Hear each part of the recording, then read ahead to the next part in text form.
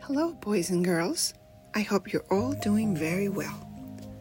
Today, we're going to be reading the Gospel of next Sunday, May the 29th, and it's written by Luke.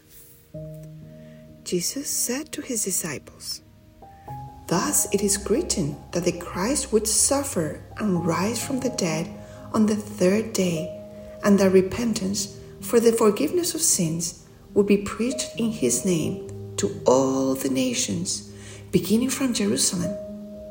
You are witnesses of these things. And behold, I am sending the promise of my Father upon you. But stay in the city until you are clothed with power from on high." Then he led them out as far as Bethany, raised his hands, and blessed them. As he blessed them, he parted from them and was taken up to heaven. They did him homage and then returned to Jerusalem with great joy. And they were continually in the temple praising God. The Gospel of the Lord. Praise to you, Lord Jesus Christ.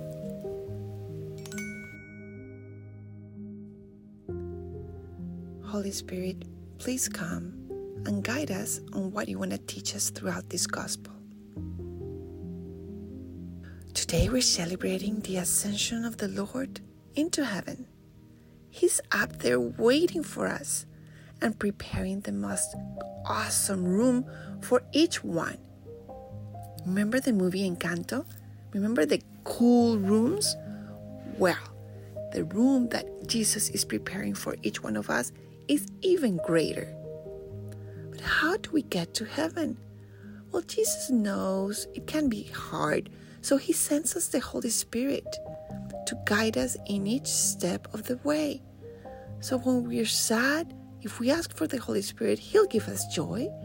So when we're angry, he'll give us peace. But we have to ask for the Holy Spirit, and he'll come to us and help us. So today, when we go to Mass, let's ask, Holy Spirit, come and guide me to be able to go to heaven with all my loved ones. And each night, let's say, thank you, Holy Spirit, for everything and for guiding me to go even more close to Jesus. Well, children, remember, the Holy Spirit is our guide to heaven. See you next time.